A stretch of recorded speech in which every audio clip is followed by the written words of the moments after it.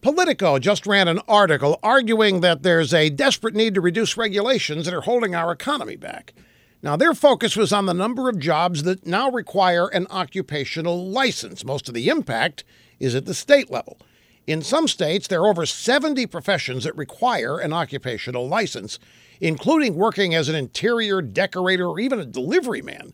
And that doesn't include a lot of other jobs that require some sort of licensing by local governments.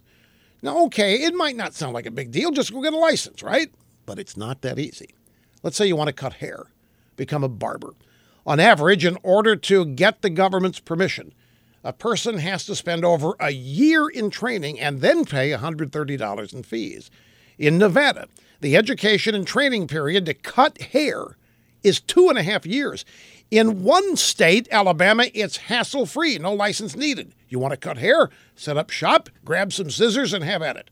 To become an interior designer in Nevada, Louisiana, Florida, and D.C., you better be prepared to spend 6 years of your life in training and fork over 400 smackers before you can tell somebody how to rearrange furniture.